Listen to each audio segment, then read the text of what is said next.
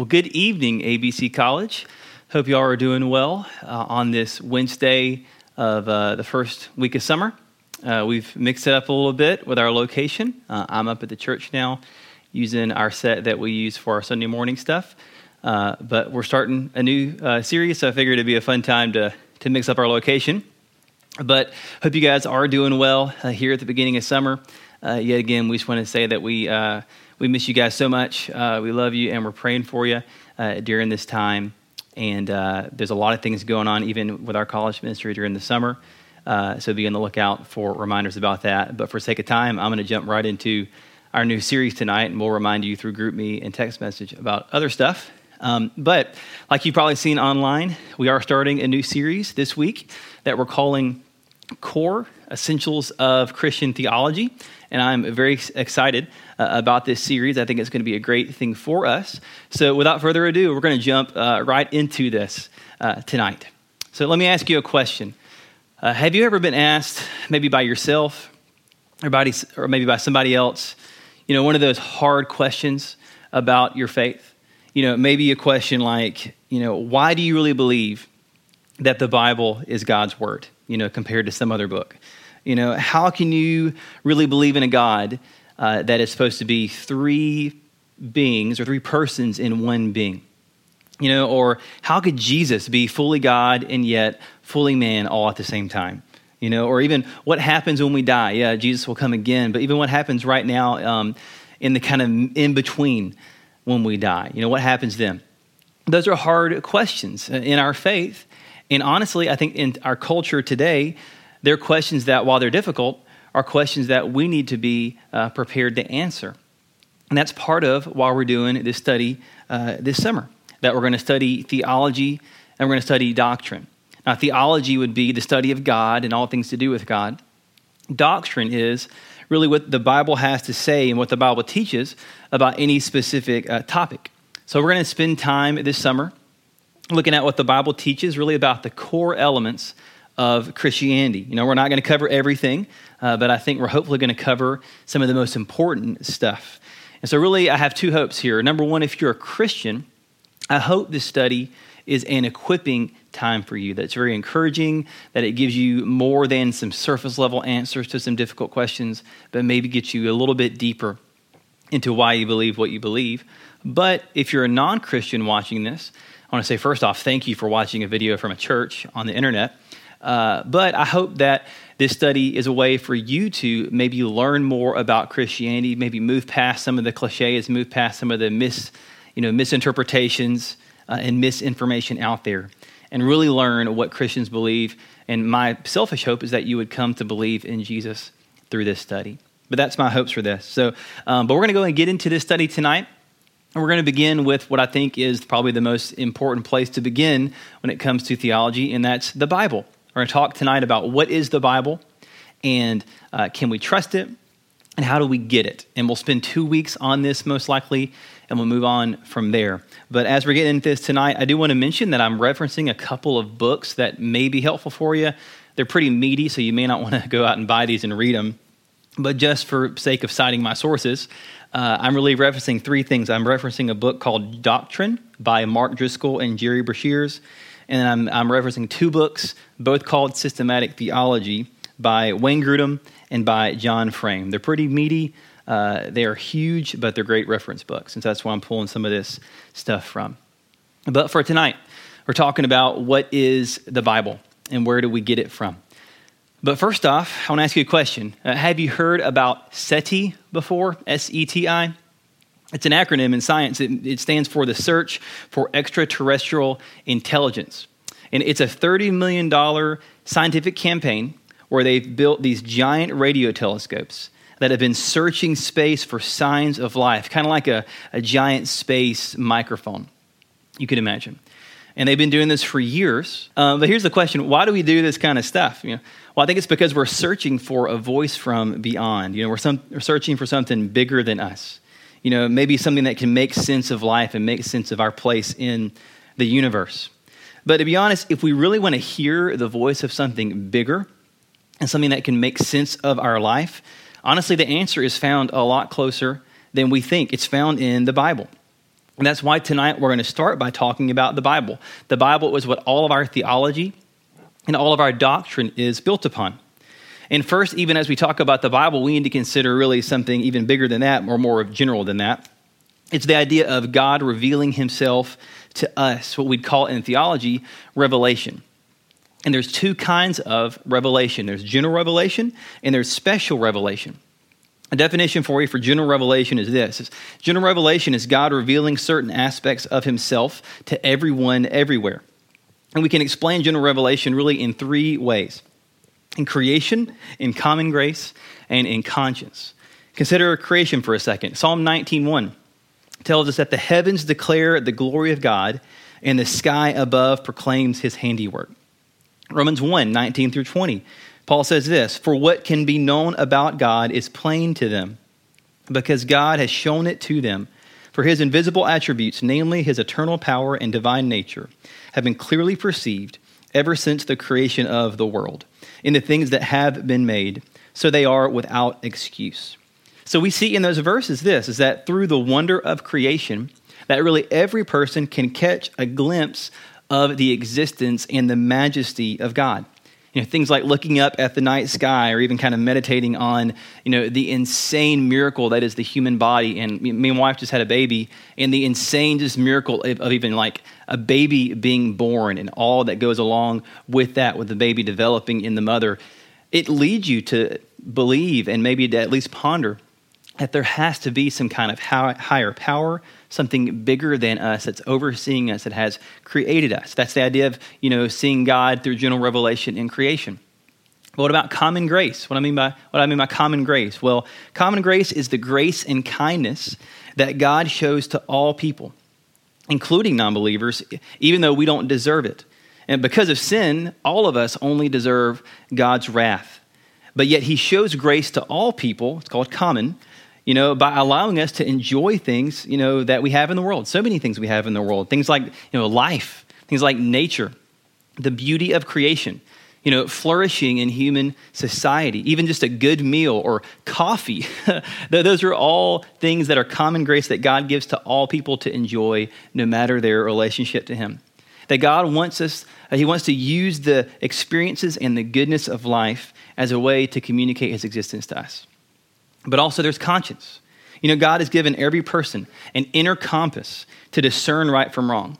You don't have to very often convince someone that murder is wrong, that stealing or lying is wrong, because God has written morality on our hearts. While some people may suppress and ignore their conscience, the existence of this internal code, it really reveals God's character as being holy and as being just. So much that C.S. Lewis actually used this idea of morality as really one way to argue the existence of God. That if we all have this internal moral code, then where did that higher standard come from than some higher being that would set that standard? So that's even conscious. But overall, the idea of general revelation means that every person has a general internal awareness of God, which is why Paul would say in Romans 1 that in our sin, we suppress the truth. We suppress this knowledge of God in our hearts, and therefore we're without excuse for our sin, that we deserve God's wrath. So essentially, we all on our own have enough knowledge of God to condemn us, but not enough knowledge of God to save us. And that's where the second part of revelation comes in. It's special revelation. The kind of revelation that allows us to know the good news of Christ and to be brought back to God. There's your definition there, is that it's God revealing himself to us, specifically in how we can be saved from our sin and be brought back into a right relationship with him. Because here's the amazing thing. God has not left us on our own. God has not abandoned us and kind of set the world in motion and step back. But God has chosen to make himself known to us. The God of eternity, the God that created everything, has chosen to make himself known. It's amazing. And he's most fully revealed himself to us through the incarnation, where God took on flesh and walked among us so that we could fully see God in a way that's accessible to us. But God continues to reveal himself even today through the Bible, because the Bible is the divinely inspired, without error, and authoritative word of God that reveals God to us. It's the only way we can truly know God in the way that he would desire us to. So if we want to hear God speak, then we need to read the Bible. The Bible is the highest form of authority for Christians. It's what Christians use to test everything else we hear about God. Well, that leads to the question, then, what is the Bible? I'm glad you asked. We're going to answer a lot of questions tonight. But the Bible really is a lot of things, but the Bible is God speaking his truth to us in human words. Really, even that word Bible comes from the word Greek for book. So to say Holy Bible really means to say holy book. And the Bible itself was written in 3 languages. It was written Hebrew, Aramaic, and Greek over a period of about 1,500 years by more than 40 authors on 3 different continents. It's pretty amazing. And the Bible has 66 books, 39 in the Old Testament, 27 in the New Testament. And don't let the word Old Testament fool you. It's not old and irrelevant. It recounts the time of God creating the world all the way up to about 450 BC, a few generations before Jesus. So it gets called old because it's kind of back before Christ. And then the New Testament is the account of the life, death, and resurrection of Christ and the instructions that God gives to churches on how they should live in light of what Christ has done. That's the New Testament. So really, the Bible is a library of books, all telling one big story. If you want to kind of simplify it, you can think of the Old Testament as promises God makes, and the New Testament as God fulfilling those promises in Christ. And also, it seems obvious to say, but the Bible is a book. It's obvious, but it is. It's a book. The Old Testament was written on papyrus, ancient paper. New Testament was written on papyrus and parchment and dried animal skin. But the pages of the original Bible were in scrolls, right? But these days, most of us read a Bible in a book form, printed book form, or honestly, we scroll through on our phone. But, all of us probably have at least some kind of paper Bible that we read every now and then. But our Bibles today have books and chapters and verses, right? But many people don't really know where those came from. But it's important to know that those references, obviously, they're there, to be almost like an address, to be able to look up specific parts of the Bible. But chapters weren't added to the Bible until about the 13th century. And then verses weren't added to the Bible until about the 16th century, when a Protestant book printer was fleeing his hometown because he was being condemned as a heretic. And while he's riding away from his hometown and on his journey on horseback, he begins to make kind of arbitrary, if we're honest, verse divisions of what would be one verse, verse 1, verse 2, verse 3. And rumor has it is that sometimes he hit a bump while riding his horse and accidentally write the verse in the wrong spot, which is probably why we have really random verse breakdowns today. But that system of verses and chapters was what got used in the first English Bibles, and it's what we have today. So the point of all that is to say that chapters and verses in the Bible are honestly kind of arbitrary. They don't have a very logical method sometimes for being broken down, and so they're not authoritative. So we don't need to use chapters and verses as a way to ignore the bigger context of the Bible, but instead, we want to be careful to interpret the Bible well by looking at the immediate and overall context. We don't want to isolate a verse or just a chapter and ignore everything around it, because these are books we're talking about, not little tweetable phrases. You get into a lot of trouble interpreting the Bible that way if you do it that way. The Bible's a book, but also the Bible is a story, and Jesus is the hero of that story. Think about the story of the Bible. The opening of the Bible introduces us to God. And then throughout the Bible, this God is revealed to us, more and more. And by the end of the New Testament, we see that the true hero of the Bible is God revealed to us in Jesus Christ. And every story between the beginning of the Bible and the end of the Bible really is a smaller story weaving into a tapestry of the grand story God is painting as he comes to save us in Christ. You may have heard of the Jesus Storybook Bible. It's a great kids' Bible that Colby, one of our pastors, or our pastor, loves to reference. And I have one too, and we're actually going to use it to read to our son starting soon when he's a little bit older. He can remember more things. But I love the Jesus Storybook Bible because even though it's written for kids, it really applies so well to adults. And the kind of subtitle of that Storybook Bible is that every story whispers his name. That every story in the Bible whispers the name of Jesus. And Jesus agrees with this. He said in John 5 that the scriptures, which at the time would only mean the Old Testament, bear witness to him. That even the Old Testament bears witness to him. So that means that all the Bible, both New and Old Testament, connects us to Jesus. So if we want to interpret the Bible rightly, we have to look at every verse through the lens of Christ. Now, even consider just for a minute how the Old Testament sets the stage for Jesus and how really all the Bible, Old and New, is pointing toward Christ. I'll give you 4 different ways to think about it. How the Old Testament sets the stage for Christ. It does it through promises, appearances, types, and titles. Promises. Well, at the time of its writing, over a quarter of the Old Testament was prophetic. It was looking forward to future events. And the Old Testament has hundreds of now fulfilled prophecies spanning thousands of years into the future. And that shows God's sovereignty, his foreknowledge in all things, controlling and guiding time. But also consider the appearances in the Old Testament. There are appearances of God in the Old Testament in physical form, which they very well may have been Jesus in the Old Testament, revealing himself in physical form. And sometimes we call those Christophanies in theology. But there's lots of examples of these. Think about Abraham walking with God in Genesis 18. It's about God wrestling with Jacob in Genesis 32. God appearing to Moses in Exodus 3. And then God, or at least an angel of the Lord, joining Daniel in the fiery furnace in Daniel 3. These are all potential appearances of Christ in the Old Testament.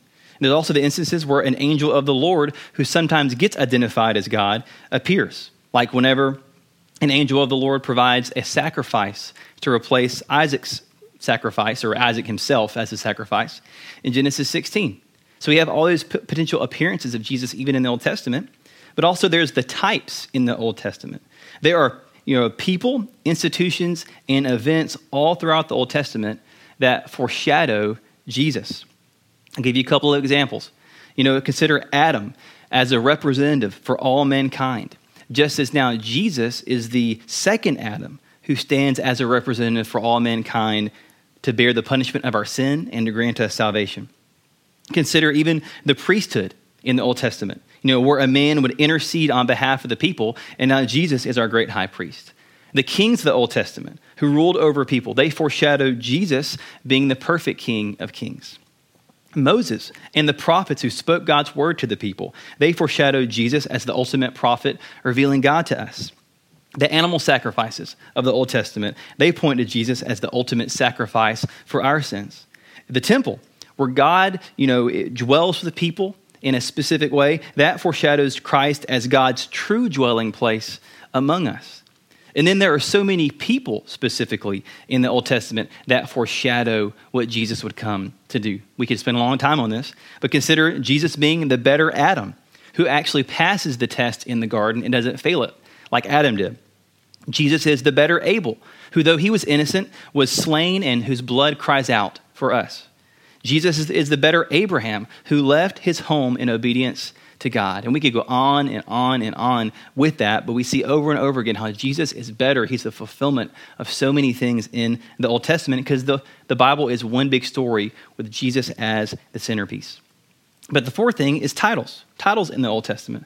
Old Testament's full of titles that point to Jesus being God. Consider Daniel 7. God is called the Son of Man. And in the Gospels, Jesus adopts that title, the Son of Man, as his favorite title for himself. In Isaiah, Jesus is called the suffering servant. And he's prophesied that way in Isaiah, and that's fulfilled when Jesus comes and dies for us. And there's dozens more of these titles we even could look at. But the point is this: the central message of the Bible is Jesus, not us. Jesus is the hero of the Bible. And this is important because if we miss Jesus as the hero of the story, it's really easy for us to try to make ourselves the hero instead. What do I mean by that? I mean that we can use the Bible just as a way to try to live a better life, by looking at the good examples in the Bible and the bad examples in the Bible. And there's lots of examples to learn from in the Bible, but that's not the overall point of the Bible. It's not Aesop's fables. But the Bible is meant to point us to faith and salvation in Christ more than anything else. So we have to get that right and remember who the main hero of the Bible is. Another question is, well, who wrote the Bible? Well, it's a complicated answer, but first off, the Bible has human authors, but it has one divine author. The Bible was written over thousands of years by all kinds of people in all kinds of literature throughout time. But it's important to remember this. The Bible wasn't co-authored by God and man, like two people kind of join together and co-author a book.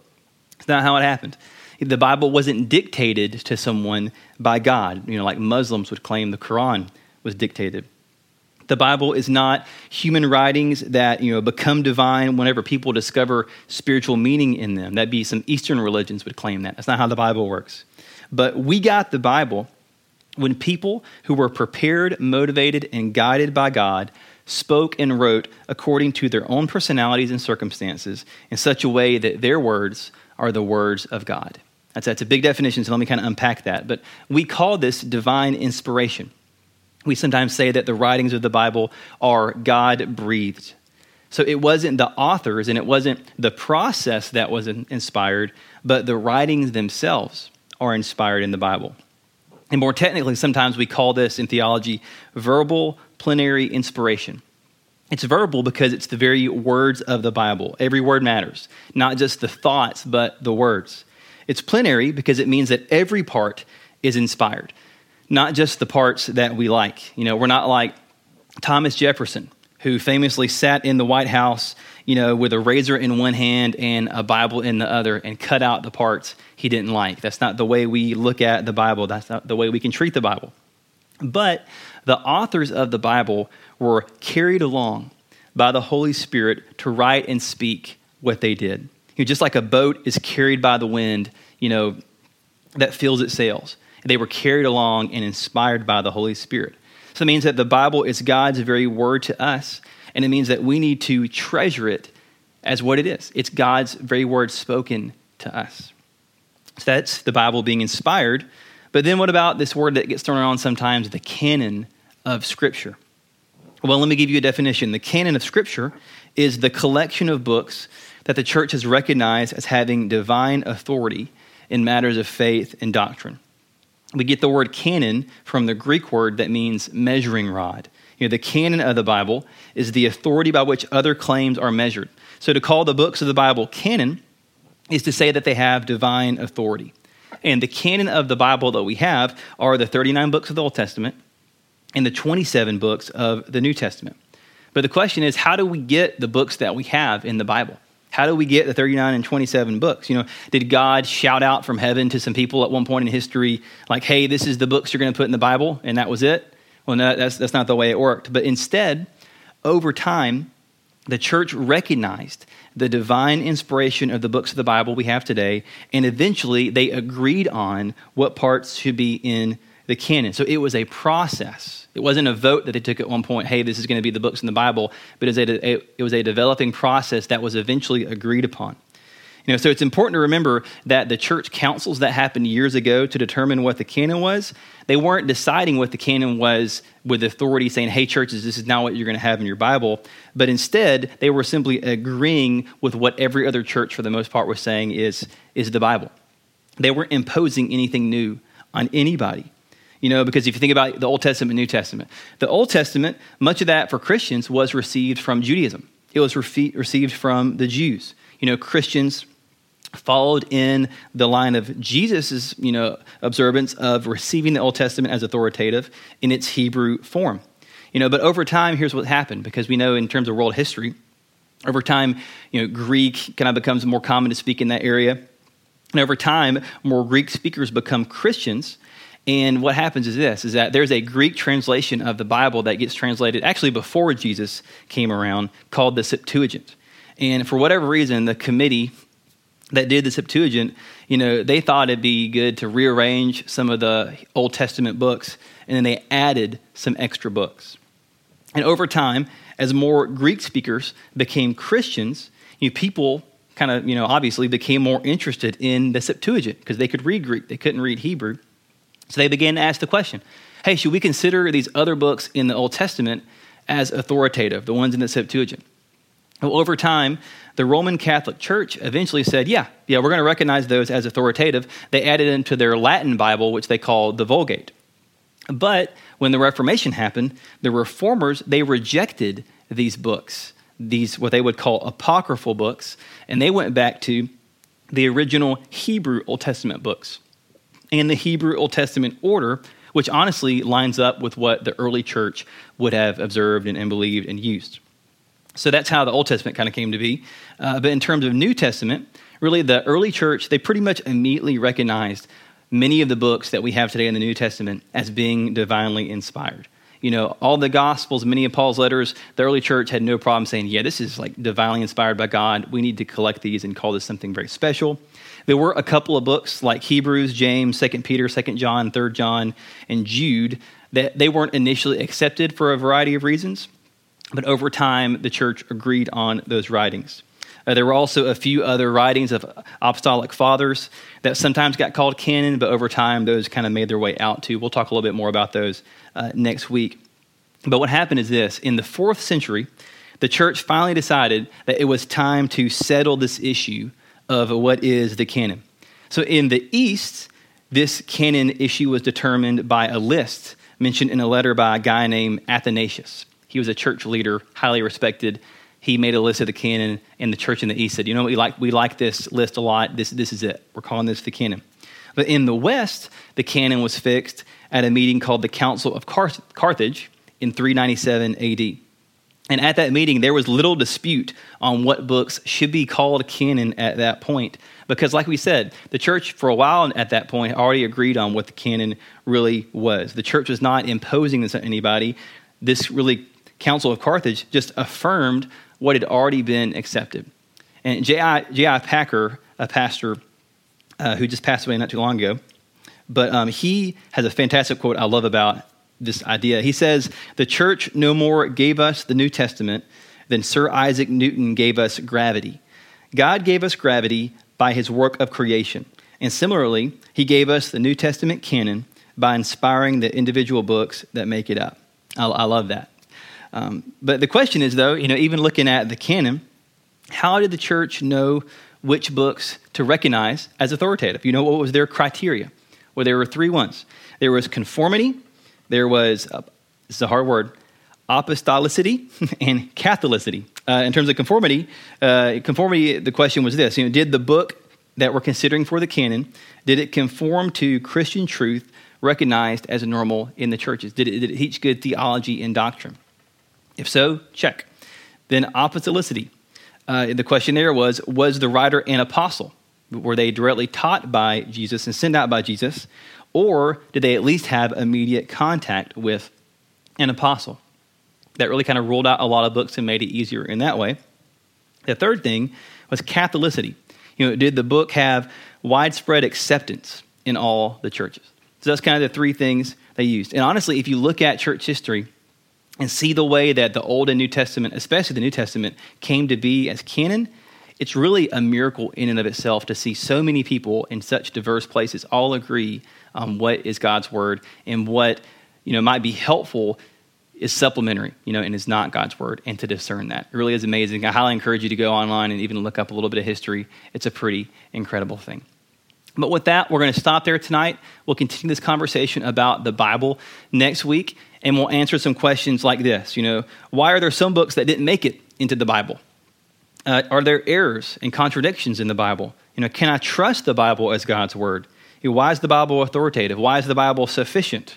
What about different translations of the Bible? Why are they there? How can I best interpret the Bible? And then how should my view of the Bible affect my life? So we'll answer all those questions next week on week 2 of our study. But as we wrap up, I want to say this. Maybe this brought some questions to mind tonight as I was walking through some things.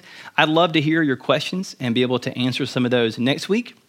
So if you'll text the number that's on the screen, sometime between now and next week, really by next Monday will be good so I can get to it.